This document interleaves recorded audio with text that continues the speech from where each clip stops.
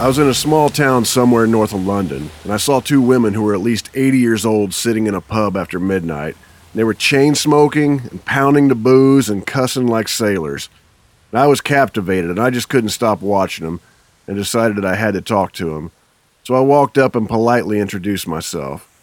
And one of the ladies looked over at me like I just kicked her dog and like I was messing up their entire world, and she shouted at me, "Bugger off!"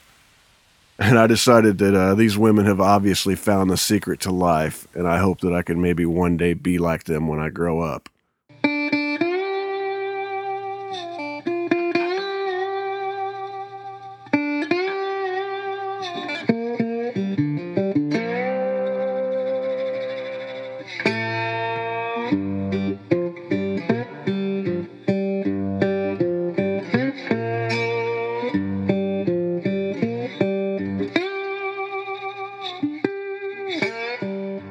Hi, friends, this is Otis Gibbs, and you're listening to Thanks for Giving a Damn.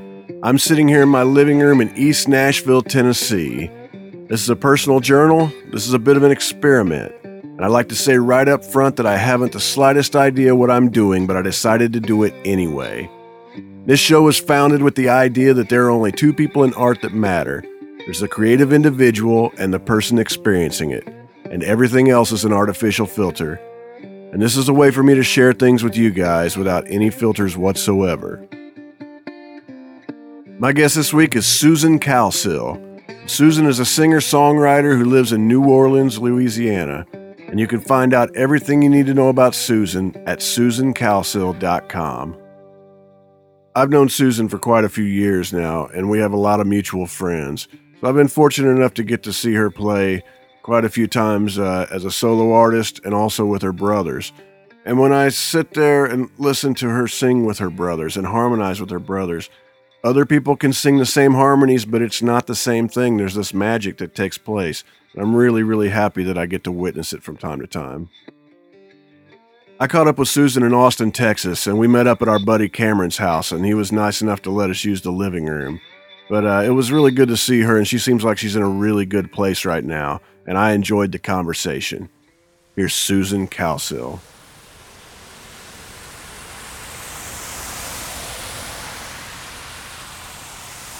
Story of the Calsills, I think, probably started back in 1963, really.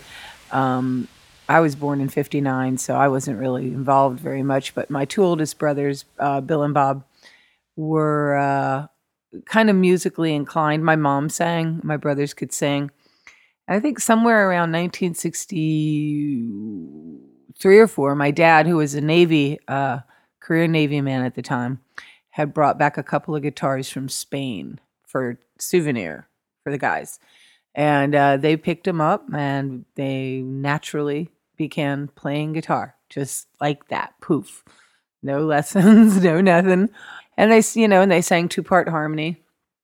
And I'm sure they thought they were the Everly Brothers briefly, until Peter and Gordon came along. And so those two guys just kind of started playing around the neighborhood. They were playing, my mom's friends' luncheons. Like my mom had friends who had luncheons, but you know what I mean? She knew somebody who had friends who had luncheons. And that kind of, rolled along for a couple of years. And then, then rock and roll started, getting big, and the Beatles came out, and we all watched the Beatles on Sullivan and stuff. And slowly, as time was going by, I have 6 brothers, and they all kind of started growing up and into a musical creature. And it was kind of convenient for my oldest brother, who the Calsills was our leader, Bill, as he could kind of, it was almost like he was farming musicians in some way.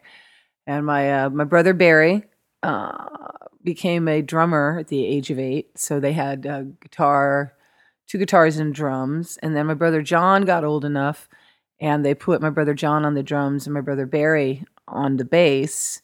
Now, there were a couple of brothers on the in-between, but one of them was more sport-related, and the other one was more inclined toward illegal activities. So we bypassed them just briefly, but the one who was inclined towards sports became a part of the Calsills. But so then we had this 4-piece band with these kids who ranged from 8 to, 18. And they, the Beatles, well, the Sullivan thing happened, and my brothers really wanted to be rock gods. My dad retired from the Navy in 1964 and just kind of basically said, all right, bought them electric stuff, and they were really good. And the kids, the boys, the two younger boys could sing too. And my dad would make tapes of them and stuff and bring them to New York City. We lived in Rhode Island. And they got a couple of little record deals when they were younger with just the four guys on Joda and Mercury, I think. In fact, Johnny Nash produced their first record. It was crazy. These four completely the whitest white boys you would ever know, being produced by Johnny Nash, the guy who sang the Hercules theme song in the cartoon. For all of you out there listening, I know. And they didn't really go far. I think they were on Decca too. I don't know. They had this like mediocre like thing going on. And then somewhere down the road, my dad, was in New York City, and I don't remember how it happened. The guys ran into they met these people from MGM Records. And Artie Kornfeld, who was a songwriter in the 60s, he and a producer, was working with MGM and kind of took the project on. Like one morning, everybody woke up and my mom was in the band. And then they made this record and they got a hit record with it. They made an album, they got a hit record with the first single. And then like 2 months later, everybody woke up and I was in the band too. And then the day after that, we all woke up and we were on Ed Sullivan. Ed Sullivan, yes. Well, we found out that he drank by standing next to him when you have to come run out after you're done performing. And he smelled like liquor. But he was a very, very nice man. And, that was a very exciting day for everybody to be on the Ed Sullivan Show. I managed to worm my way in just before we got on national TV. I really did. I was trying so hard to get in that band. And it was a pretty big deal for my brothers, because they worshiped the Beatles. And, for four kids who were watching the Beatles in 1964 and 3 years later end up on Ed Sullivan too. Yeah. I'd say that was quite an accomplishment. That's a huge accomplishment. Yeah. And we were on 3 more times.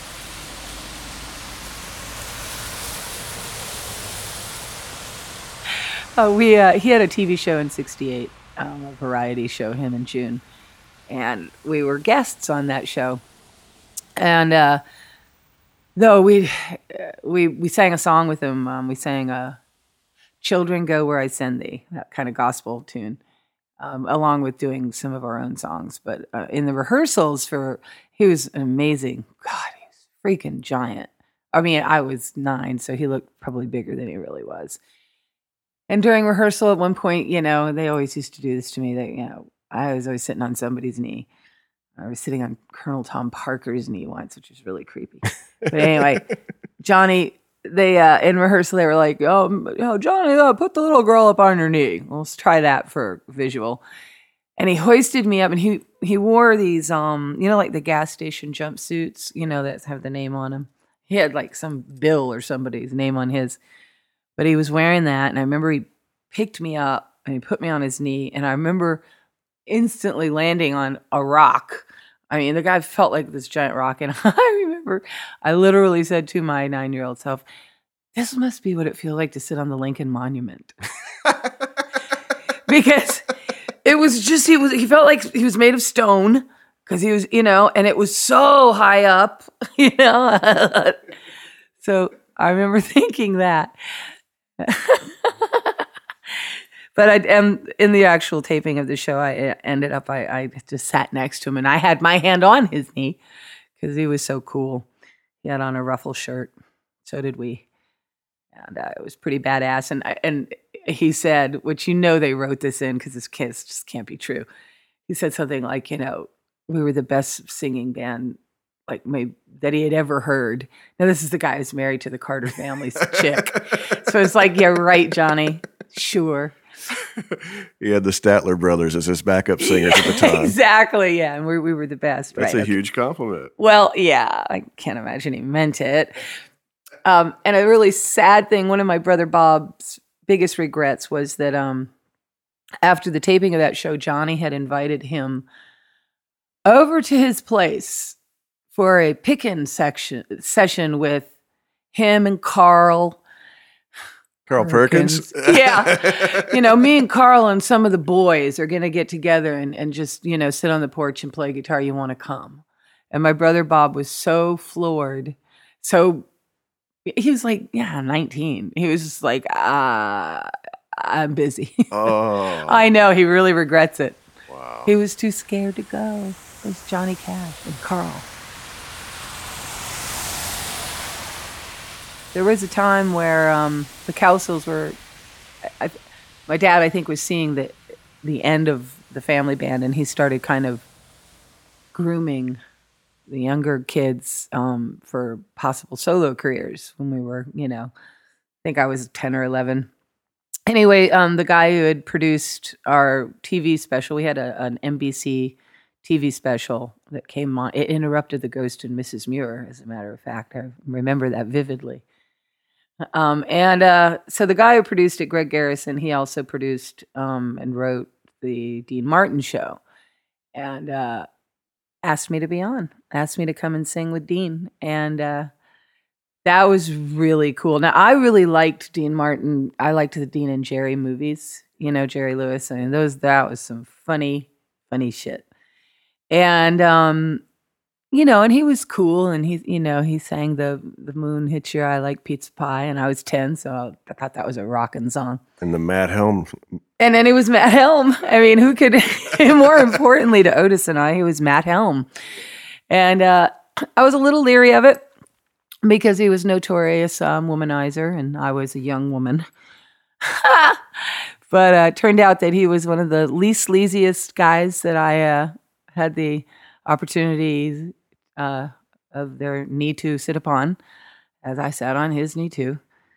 And we sang Shine on Harvest Moon, really nice version of it. Really, I mean, it's Dean Martin. He's sitting there singing like Dean Martin, and I'm sitting there just, I think I kind of sounded like Annie, like from like the play. I was really trying to sound good. But he was really super sweet, and he tried to cover up the fact that perhaps he had a tad of a bit of a sip off of a cocktail that afternoon with some Banaka, which I thought was kind of cute because I kind of was hip to the Banaka Visine thing as a young girl. And I knew what he was doing, man. And Charles Nelson Riley and Michael Landon were on the show. And Charles Nelson Riley was standing with my mother at rehearsal. And I can remember this, too, really vividly. Because, he was on Hollywood Squares and stuff, and that was cool. Uncle Croc's Block. Yeah, what? He was a crocodile, and he played what was that? He had a Saturday morning cartoon. Good Lord, he did. Was he also on Bewitched? Maybe. He might have been. He was all over the place, but he was a mess, and he was like a true mess, like in person, like that nervous Nelly guy that he played, like he really was. And I remember him saying to my mother, I was sitting up on a stool ready to go sing with Dean while he put in his Banaka. And I hopped off the stool and I just kind of went over and we started doing it. And I heard him say as I walked away, he went, "Oh my God." He goes, "My God. Isn't she nervous? I mean, she just acts like she's just not a care in the way. I mean, I'm a wreck 24/7. And look at her. She's just," and my mom's like, "Yeah, well, she's just a kid. She doesn't know any better. I'm just a wreck 24/7. I mean, I'm like, God, that sounds like Charles Nelson Riley. Oh yeah, well, it is. It's cool. There's little Joe off in the corner shining up his gun. Really?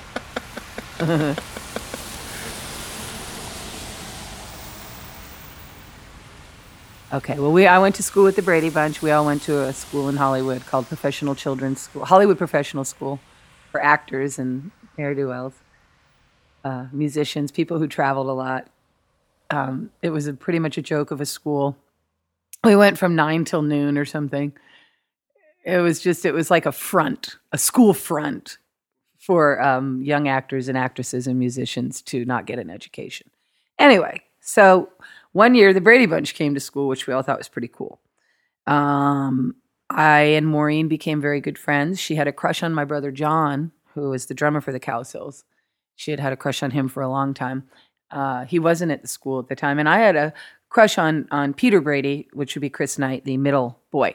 So we kind of made a deal whereupon if she made things right between me and Peter Brady, when my brother came to town at the summertime, then we'd have a party and I'd make things right with her and my brother John. So that was kind of our agreement and the basis of our friendship at first. But then we became buddies. This is a part that gets a little sketchy, but I just have to be honest about it. So, and so I'm going to skip some of it. And I'm just going to simply say that I had never shoplifted before this day, and I haven't since. But a group of us went to Northridge Mall, loaded down with kind of instructed, if you will, to bring giant bags. That this was the way to proceed to do this. I have to tell the whole story. I mean, she basically taught us how to do it. We kind of had like a little like mini seminar on what to do before we all went there. You know, we're kids. She was crazy. We were crazy. We were all crazy. So we went to the Northridge Mall, and Maureen was kind of leading us, and it was pretty awesome. And you know, you start out small. You start off with like earrings and things, and then you go to necklaces and bracelets. You know, and then you move up a little bit, like maybe socks, you know, and then like hats or something. And then as you progress along, you know, maybe a pair of pants or a shirt or something like that. And I was really good. I was very, very, very good. And I was only there an hour before I was full on into clothes. And I was going for my first shirt, and it was really awesome. It was green corduroy, big puffy sleeves. It had paisley cuffs and a little paisley kind of cloth thing. It was a beautiful shirt. It was a Sweet Baby James, which was a very popular model of shirt back in the day, and I really wanted this. And one thing we couldn't figure out was why Mo was doing it, because Maureen, you know, she could have just bought the stuff. But I guess it was the thrill, and when you're a kid, you just do kooky things. So anyway, we all marched in to this one place, and you know, and Maureen, you know, we all just kind of look at each other, and everybody just kind of do your business, and then you get out of there. And we were all done. Everybody gave each other the okie dokie look, and then we were leaving. And the girls walked out in front of me, and I walked out last, and boop, boop, boop, boop, boop, boop, all of a sudden goes on. And this is a new sound. Now, this is 19. It was before, like, security systems hadn't happened yet. And there wasn't those things on clothes, those big blocky things that go off when you walk through. We had never seen one till that day, that ill-fated day. And we all walked through, and we heard it going off, but we really honestly didn't know what it was. So we just kept cruising. And this one woman comes out, very sweet lady, and goes, girls, would y'all do us a big favor? And we have a new security system, and it went off, and we're sure it's nothing, but we need y'all to walk back through, you know, just to we're working out the kinks. And I'm like Clifford the big red dog, and I go running back, you know, all helpful with my bag full of stuff. And, as I was starting to walk through the little gate thing, I remember turning around and looking down the hallway of the mall, and all I could see was blonde hair flapping in the wind, just peeling down that hallway, and her hair just going, that Marcia Brady hair flapping, and I'm like, holy crap! And I couldn't see my other girlfriends anywhere either. I'm like, I have been deserted by my posse, by the James gang. So I went in and got shook down, and I'm telling this, I'm crying again. I did a lot of crying with cops back then. It worked often. They unloaded my bag full of unbelievable amount of shit that I didn't even realize I had managed in the short amount of time I was there. And then they pulled out the shirt and they showed me the thing. And I'm like, what is that? And it's a brand new device, the Clickiani thingy. I told him it was my first time. He didn't really believe me because of how much was in this bag. I just, told him I was just really good at it. I was living with my brother at the time, because they were like, well, we're going to call your parents. And I was like, oh, thank Jesus. Because I was living with my brother. I'm like, well, okay, call my brother. And he came and got me and stuff. And then didn't see Maureen ever again.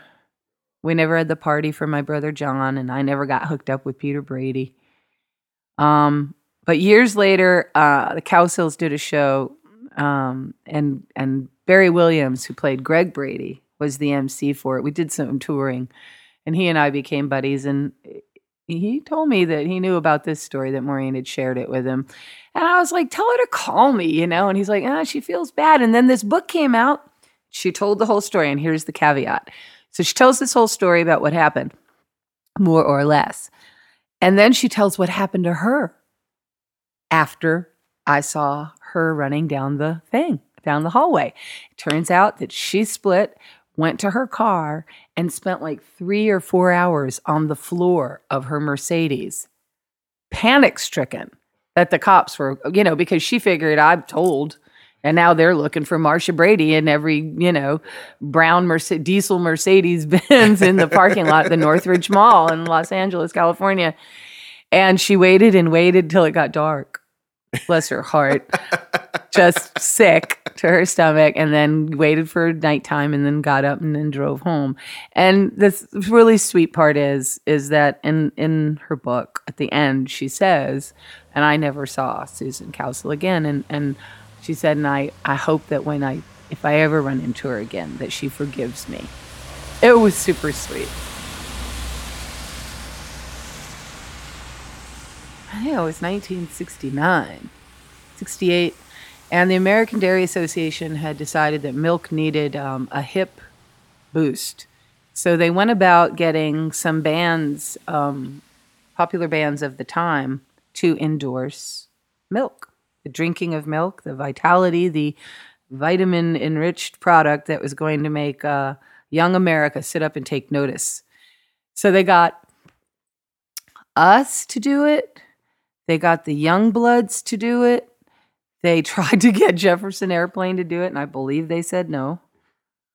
There was some other really cool, psychedelic band. It's not coming to mind right now. Dang it. Anyway, it was like about 4 of us. And then the Cowsills. I don't know how, what they thought there. But I mean, we actually drank a lot of milk. There were 7 kids. And when the ADA came to our house, they opened up our fridge, and we literally had 7 gallons of milk in there that were going to be consumed within at least 2 or 3 days. And so we represented the ADA for about 2 years, and we did milk commercials, and they were nationwide. It was really fun to do them, actually. And I think you can see them on YouTube. I'm pretty sure they're out there somewhere with everything else I've ever said or done. Did you have to make appearances or anything? Yeah, we would go. Yes, we had to make appearances.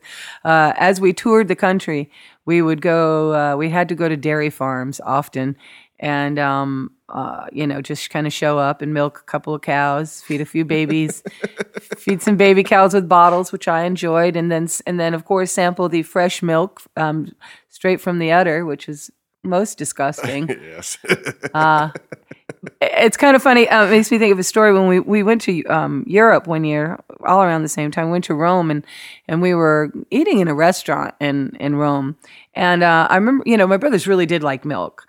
And we weren't allowed to ever be seen holding any other beverage. I remember that. Like if you had a Coke, you had to hide it, and you could only be pictured, have photographed with milk. Anyway, we were all at this restaurant, and we were, my brothers just kept ordering milk. Everybody would get 2 large glasses of milk with each meal, and then just keep ordering them, and then dessert with milk and milk and milk and milk. And finally, it was like dessert, and this woman comes out, and the guys ordered more milk, and this lady comes out, and she literally said, "You drain my cow! You drain my cow!" And my brothers were horrified, because what they realized was that they were drinking unhomogenized, unpasteurized cow's milk from a cow in the back of this restaurant. This woman was pissed. You drain it! And she was screaming at them, and they were like, whoa! Everybody felt sick. It was awful. '69 or '70 Hair, which was our biggest hit record actually, and it was kind of a controversial situation where we recorded this song for a television show that Carl Reiner was doing. It was a TV show. It was a special. And it was all focused around the styles of the day, just kind of our society as it stood in 1970. It was called The Wonderful World of Pizzazz. And, just culturally, how things had shifted from the 50s to the 60s in style and music and just in every way. And what they wanted from us was they wanted the Cowsills to come on and... the musical Hair was out, and they thought Carl thought it would be funny if the Cowsills kind of sang a song from this play, controversial play, and they dressed us in, complete hippie attire with these wigs from Japan, in the dress, the hippie dress of the day. And, the irony is that we're the clean-cut Cowsills, and here we are dressing like this and singing this song. And my brothers went into the studio and recorded this song from the play. And it really came out really, really good. And it was the first time the guys really, since we had gotten popular, had gone back to playing all their own instruments. I mean, they played their instruments on our records, but there was always augmentation by studio cats and, strings and all this crap that Madison Avenue did to my poor little rock band brothers. Turned them into, this other machine that, got really famous. But anyway, so the guys, Bill and Bob, went in and produced this and arranged this version of this song that we performed on this television program. And it was all cool. It was really fun to do. And my brothers really liked this recording. And they brought it to MGM and said, look, you know what? Listen to this. We just did it for this TV show, but it's really cool. And we kind of would like to have it be released as a single from our next album. And MGM was just like, you're out of your fucking minds. Okay, you're the Cowsills. That's funny and cute for what you did it for. Nobody's going to buy this from y'all, and go back and, to, get the soap out and wash up and come back, properly dressed in your lemon yellow pants up to your ankles and give us what we want. So the guys were kind of bummed out, and we went on a tour. I can't remember what we were doing, but we were W something, some big station in Chicago. So whatever that one is, station in Chicago. We were doing an interview. We were on tour, and they were really pissed off at MGM for this. So my brothers, they had a acetate, that's what we called them back in those days. And the guys had said, we were in the middle of making a new album. The guy said, do you have anything new? And my brothers went, well, we're in the middle of making a record, but we do have this thing with us right now that we just really want people to hear it. We did this thing for your TV show, blah, blah, blah, blah, blah. So they put it on, the guy said, we'd love to play it. So they played it on the radio show, and the switchboard lit up, literally, and it took off on its own. And MGM was at both, times super pissed, and then could not. I mean, it went viral. If viral had been viral back then, and they had to release it as our next single, and it was our biggest single ever.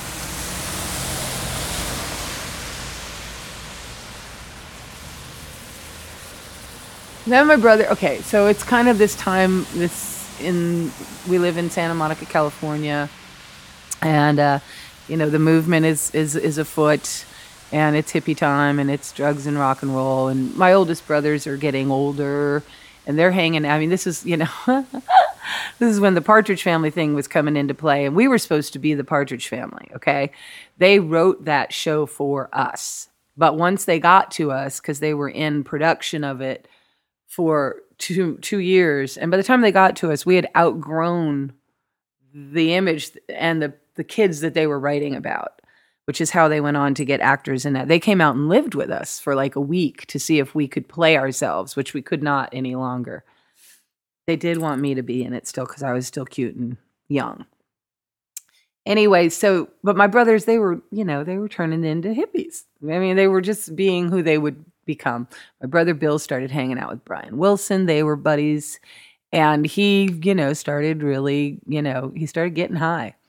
And we had a tour. It was the Hair tour.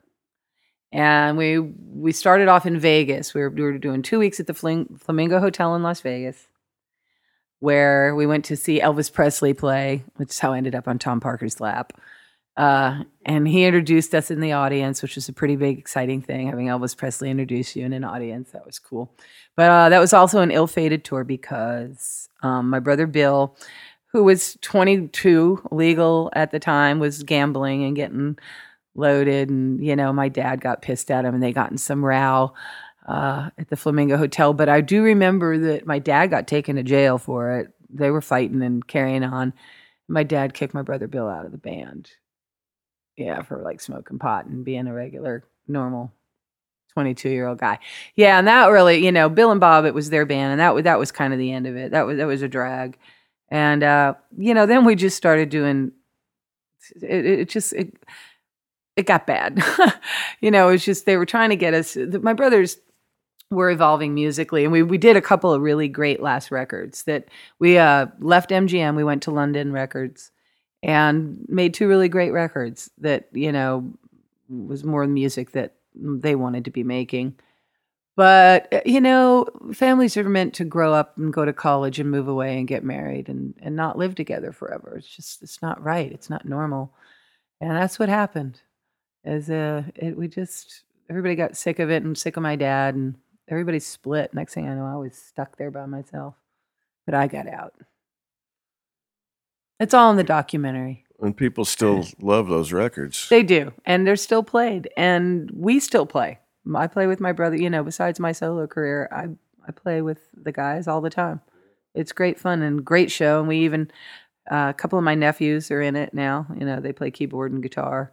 And it's a really great show. And we have a documentary on Showtime right now, so you can watch the whole demise in front of your very eyes.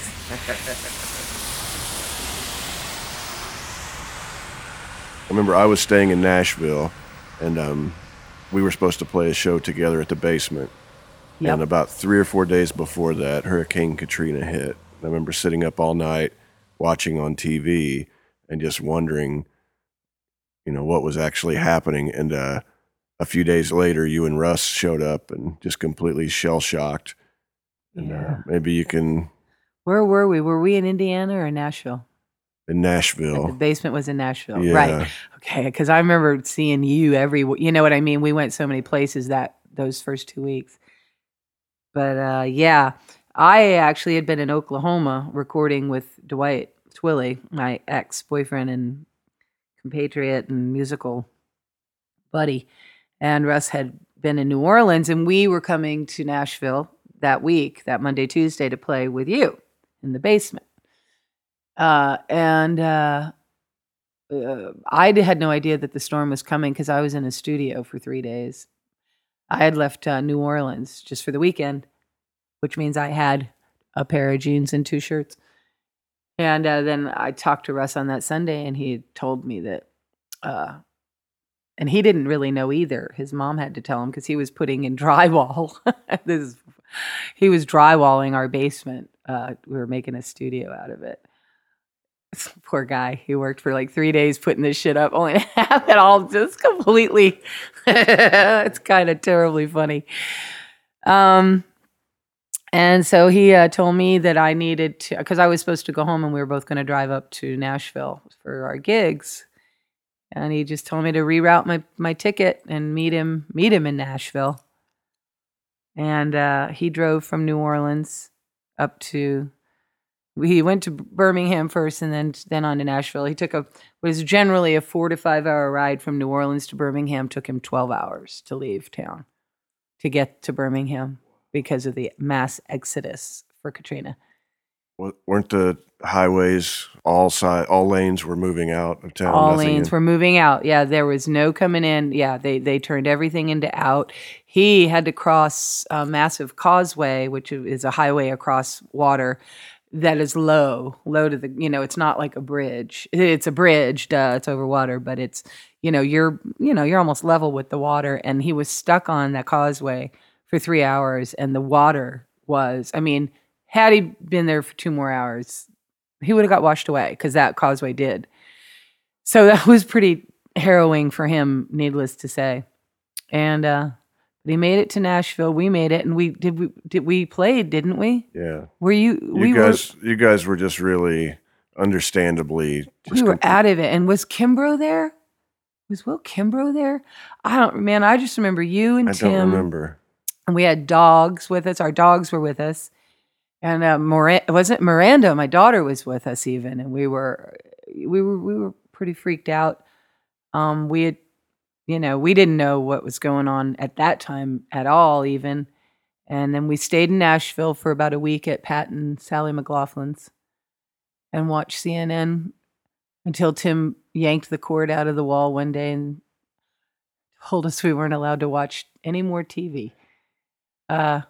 And waited to hear what was going on, and we had ended up taking on 6 feet of water in the newly drywalled room that Russ worked on. And our city was pretty much gone for all intents purposes. And my brother was missing. And we hung around for like 4 or 5 months. 4 months. 5? It was August, September, October, November, December, January. Yeah. We drove around in our Kia Sedona for 4 or 5 months. And we came to Indy and hung out with y'all there. And we were everywhere. We were in Kentucky. We were just couch surfing.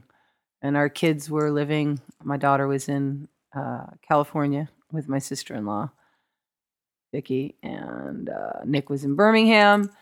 And we just kind of waited it out. And we're looking for my brother for a long time. And he wasn't showing up anywhere. He was also in New Orleans at the time and didn't leave, and we didn't know. He had left a couple of messages on the phone that had finally come through many days later that he was there.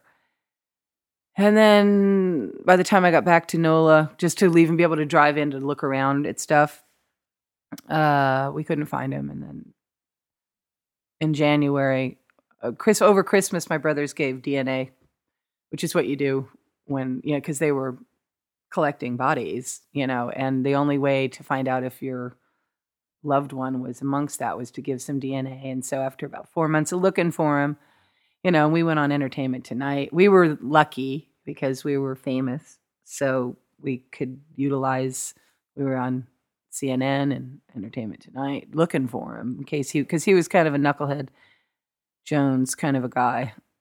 We call him Boxcar Barry. He was actually scheduled to go into a Music Cares facility rehab that Monday. So anyway, it ended up that he drowned in the Mississippi. We found that out in January, which was a drag. But we moved home in January, and it's been 7 years since, and New Orleans has managed to pull its bootstraps up, and we're still living there. We tried to leave a couple of times because it was kind of hard to be there. You want to go home, should go home, and we love our city. But after being there for a couple of years, it was a little difficult after a while, just exhausting. The rebuilding of the city is kind of like being a doctor on call for too long. And you needed a rest, It definitely showed how many really beautiful people there are in New Orleans.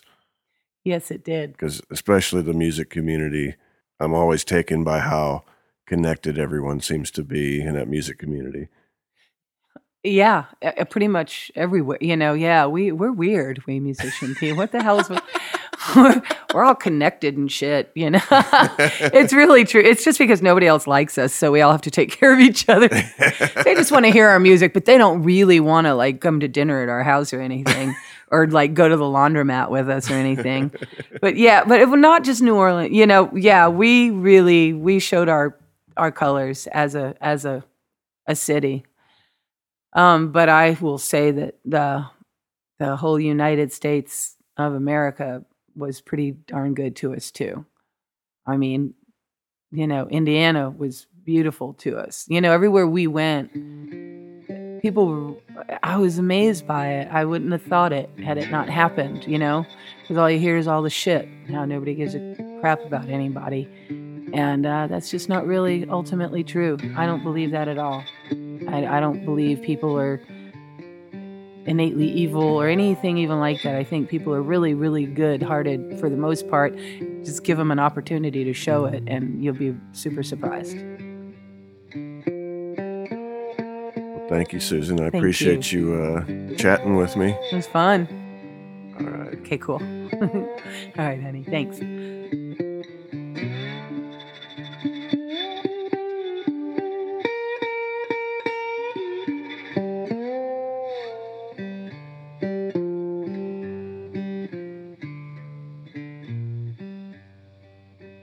I'd like to thank everybody for listening in, and I'd like to thank Susan for meeting up with me at our buddy Cameron's house in Austin, Texas. And you can find out everything you need to know about Susan at susancalsill.com. If you'd like to help support this show, just go to otisgibbs.com and you can pick up a CD, a t-shirt, you can download any record I've ever made, you can buy one of my photographic prints, you can even buy one of Amy's records or one of Amy's children's books. But anything that you buy, we'll mail from our living room to yours, and we'll even put in a little thank you note. If you'd like to help out but you're a little short on cash, just go to iTunes and leave us a 5-star review. Leave a comment. It helps us move up in the search rankings and helps a lot more people find out about this show. But if you enjoy this show, or you enjoy my music, or you enjoy Amy's music, please take the time to tell a friend and help us spread the word. And if you'd like to say hi to us, we'd love to hear from you. Just send us an email at info@otisgibbs.com. I'm Otis Gibbs. Thanks for giving a damn.